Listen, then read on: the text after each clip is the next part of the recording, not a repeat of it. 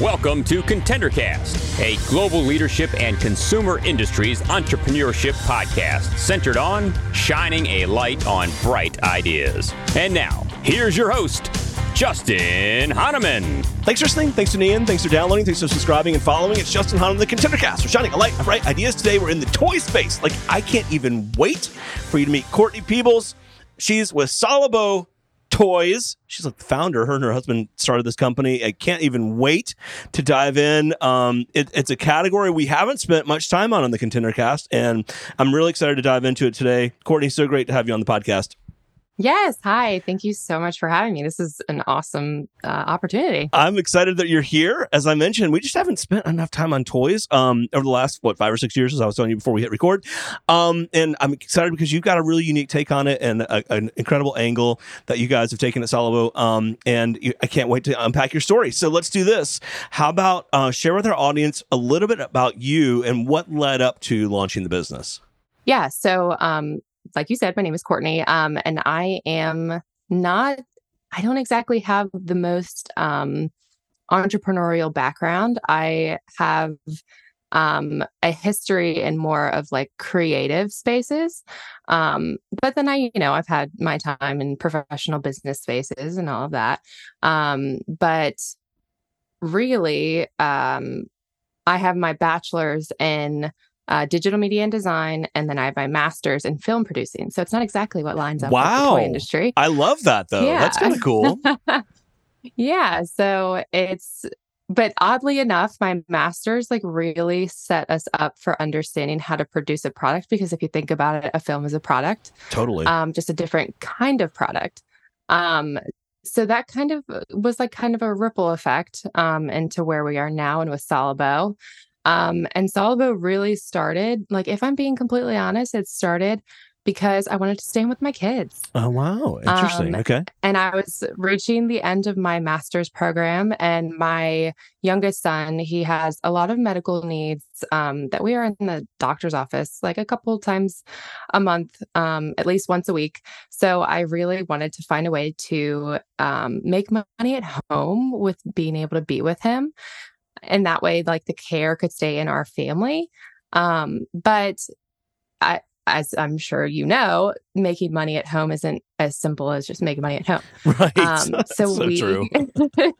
So we got really creative. And if I'm being completely honest, we didn't expect this to turn out the way that it has, but it's been a really cool thing that it has turned out this way. Okay. Well, you set up all kinds of interesting questions there. So before we get to it hasn't turned out how you thought and whatnot, where did the idea come from for products? And did you always know it was going to be toys? And share with our audience a bit about those toys.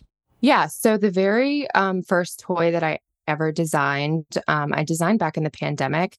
It was actually after I had my oldest son. He is about to turn 4. So he was newly born, and I noticed that when he was going to learn, he really just liked simplicity. So our toys are simplistic, but they offer the way that I word it, it's exceptional learning opportunities. So our very first toy that I designed is called the Learn and Drop, and it's a wooden box, and then it comes with learning flashcards, but they're not like your typical learning flashcards. They're also very simple, but they provide a really wide variety of activities that you can do with the toy. And that's, the entire goal that I had was to make learning fun and simple. Sure. Just because of what I observed with my kids. And so the Learn and Drop was designed back in the pandemic. It was something that I built out of the materials that we had in our garbage. And my oldest son took to it immediately, and he loved it. And truly, that idea got tabled for a while, because that was almost 4 years ago now. So it wasn't until a year ago that really the idea came back up. And then a couple weeks after that was when I designed the Emotions Coin Drop, which is also a very simplistic toy, a wood toy that has 6 different emotions on it that also have the colors of the rainbow. Sure. And kids can take the wooden coins and put them in with the different emotions. Ah, interesting. Okay, so very, very cool toys and a great design and whatnot. How did you go from I have an idea for the Learn and Drop to actually producing it? So I watched a lot of YouTube, if I'm being honest, um, because you talk about how you haven't talked to very many people with the toy industry, and it's true because there's not a whole lot of information out there.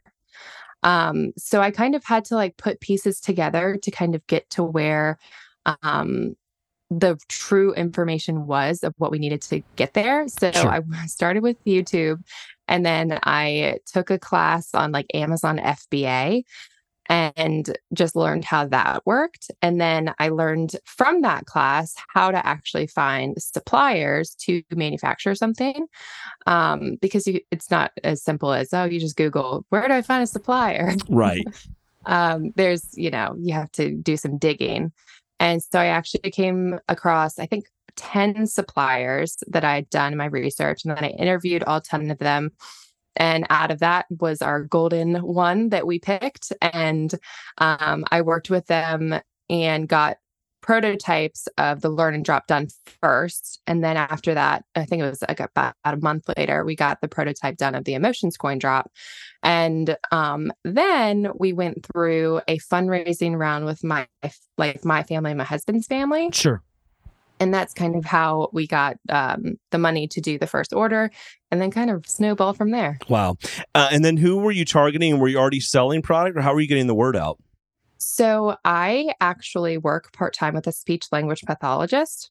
I do like remote admin work for her, and we just developed like a really solid friendship as I was working with her. And she offered to test our toys in her space with her clients. And that was actually huge to our toy development and huge to understanding who we were going to market to. Sure. So we got a lot of incredible feedback from her, and just the clients that was in the practice, they gave us feedback as well. And then with that information, we took that and we did a Kickstarter. And in the Kickstarter, we primarily marketed towards speech therapists. Got it. And because we had a lot of information about how it could be used in a play-based setting. And so that really worked well for us. And really, a large piece of our customer base is still speech therapists. So it's just kind of been if you start with a speech therapist, then they tell their other speech therapist colleagues, and then they tell their clients. So it's Sure. just been kind of a lot of word of mouth. Got it. No, that's interesting. And when did it go from, hey, this is a fun project and we're going to make, order, a quantity of product because we've got funding, to, oh, this is actually turning into a business? Yeah. So it was probably about a month before we got our first order in, because we were on pre-orders, and I worked with some business people to get advice about like, okay, we're doing pre-orders, like how many realistically are we going to get in pre-orders? And basically the numbers that we were getting in pre-order were more than we ever expected we were going to get in pre-order. And we were like, oh, people actually like this enough to be like, oh, I'm going to pre-order that. Sure. Because the difference in buying something versus pre-ordering something is they are like, oh, I know that this will come eventually, versus I know that this will come now. So we had a lot of pre-orders, and we were like, wait, okay, like we're actually on something here. Got it. Interesting, and we were like, right? okay, It's exciting. We'll try this. Yeah. That's really, really cool. Now, how do you think about like the next new game, I'll call it, or next new toy? Are you always designing the next puzzle, the next book, the next sticker, the next toy? Like, how are you thinking about that? Yeah. So I actually have a book releasing tomorrow, actually, a children's book. And I guess by the time this airs, it'll be already released. But Absolutely. I just kind of have ideas always working in my head.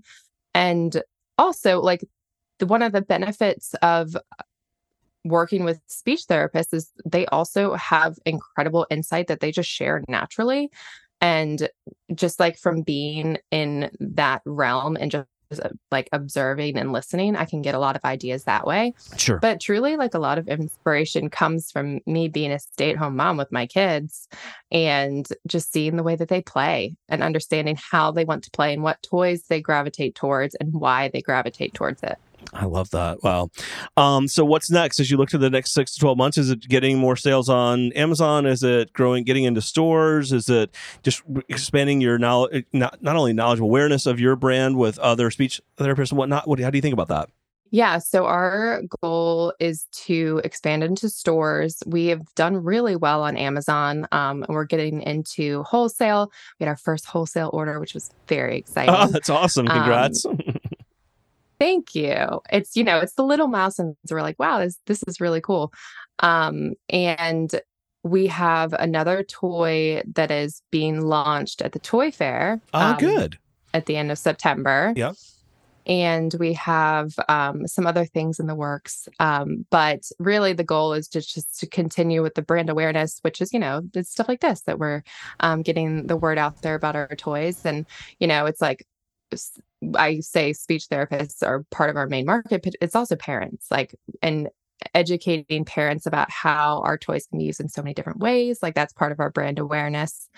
And just like communicating things the right way so that people understand, like everybody can use this toy for any child. Totally. No, that's great. And for those who don't know Toy Fair, it's one of the largest events of the year worldwide. And it's a great place to introduce toys. There's a lot of toy experts and buyers and wholesale and retailers there looking for the next new thing. It's a really cool event in New York City at Javits, and really, really cool. If you haven't ever checked it out and you've got a toy idea, you should check it out. But they also have a program called Launchpad, which is kind of neat for all like new products that are coming in. It's one of the coolest spots or coolest areas. We're actually in the Launchpad zone. Ah, good. This is our first one, and our Emotions coin drop, the one that that was the one that was featured in Forbes. That one is going to be in the freshman showcase. So it'll be like these nice glass boxes as people walk in and stuff like that. So that's going to be really cool. I always love to ask our guests some of the biggest lessons learned in launching a new brand or product, your early days. And you've got lots of runway in front of you. But what would you offer to some of the other entrepreneurs that are listening to our show?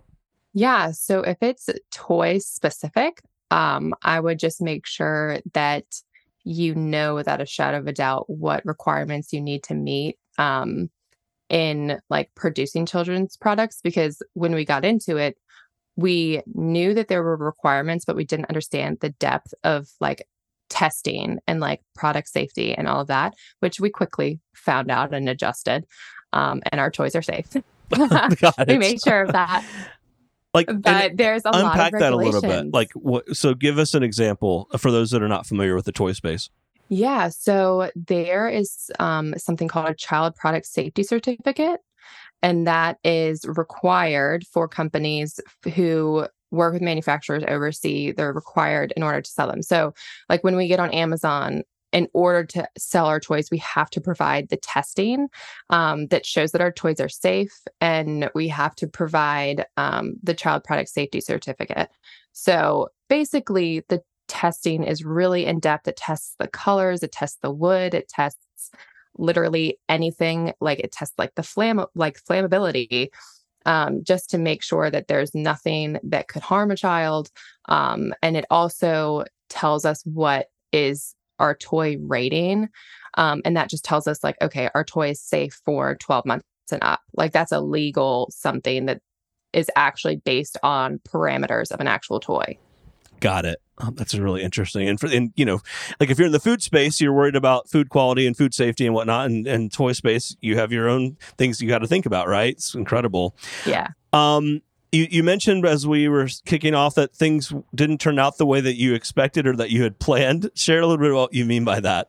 Yes. So I quickly, once the pre-orders were done, I quickly realized that this wasn't going to be something that was just going to be like part-time. So I have worked a lot at nights so that I could be with my kids. That's been like really time management has been one of the more difficult things to navigate because I do really prioritize my kids. Obviously, my husband, Daniel, he's here with me too. But we both want to keep the care for our children with us. And that's a lot to do with my youngest son's medical needs and us being the one to, administer his medicine and stuff like that. That we really feel strongly about that. So time management has been something that I've really had to kind of navigate and figure out, because it's like, okay, well, if I wake up in the morning and I start working as soon as I open my eyes, is that really like beneficial, or is it beneficial to wait until 10 o'clock or whatever, or wait till my kids go to sleep? Trying to find the balance of, number one, taking care of myself, and then number two, running a business, and then also like taking care of my family. It's just been a lot of like learning what doesn't work and then figuring out what does. I can only imagine, right? And you're trying to juggle and prioritize, and it started off as a hobby, and all of a sudden you're getting pre-orders and you've got to fulfill those orders. And I'm guessing you don't have somebody shipping those for you, and you guys are picking and packing and, shipping and managing all of that today, right? Yeah, my husband sits down and checks every single toy before we send it out. And you know what, though? He has gotten a system down, and he does it so quickly, but like so like precise. And I'm like, this is your thing? Like, that's so great. Rock out on that. And and how fun to get to work on this together, right? Yeah. And he comes from a creative space too. He's a film editor, director. So this is definitely not his category either, but he has grown to love it just as much as I have. And, we can still infuse things with creativity because of the nature of the business that we're in. So it's actually worked out more towards like appreciating our creative side as well. So that's been really cool. And, we love being together as a family, and we love that we're still able to do that even with all of this. Sure. Because really that's the goal. I get it. No doubt. So cool. Neat story. Love the product. And what's in front of you. And I mean, like I said, your early days, you just got your first like wholesale order and whatnot, and there's plenty more to come. There's probably, this would also be great for some of the gift shows. You know what I mean? They're like you can probably meet some retailers there that would want to carry this. Yeah. Where can our audience find you? Check out your product, buy product, etc. Yeah, so we are on Amazon, Solobo Toys. We have our full Amazon shop set up, but we're also on our website, solobotoys.com. And we mostly are on Instagram, which is actually where we post a lot of activities for parents or even specialists to really extend the life of our toys. So I always tell people, like, go check out the activities that we do, because you could buy a toy and then use it for what it's like primarily marketed for, but then there's so many other ways to use it. It just takes a little bit of creative thinking, and really, like, it is vital to the life of our toys is to know that there's so many open-ended ways to use them. So, check out our store, check out our website, follow us on social media, all the platforms are probably there. I did start a video podcast with some interviewing some people who are in the pediatric space. So that's pretty cool. We're on YouTube and presenting it through Solobo. So that's something that is cool too. Worth checking out. All right. And before we go, I know our audience is like, wait, what does Solobo mean? Like, why Solobo? Like, how did you come up with the company? And I always love to ask this question. So where did that come from? So Solobo is actually a DBA for Solomon Boss. Solomon Boss is the name, like my kids' middle names combined. So my oldest, his middle name is Solomon, and my youngest, his middle name is Boss. So Solomon Boss. Got it. Push it together and got Solobo. Solobo. I love it.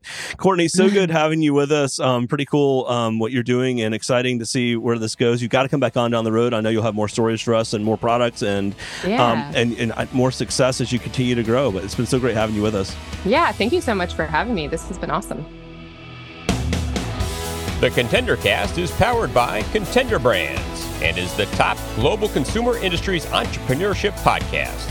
You can find additional Contender Cast episodes on worldwide podcast platforms, including Apple Podcasts, Google Podcasts, Amazon Music, Spotify, iHeartMedia, YouTube, and other preferred podcast platforms. If you would like to be a guest on the ContenderCast, connect with us at ContenderCast.com. This is Brian Benson reminding you that every winner started as a contender.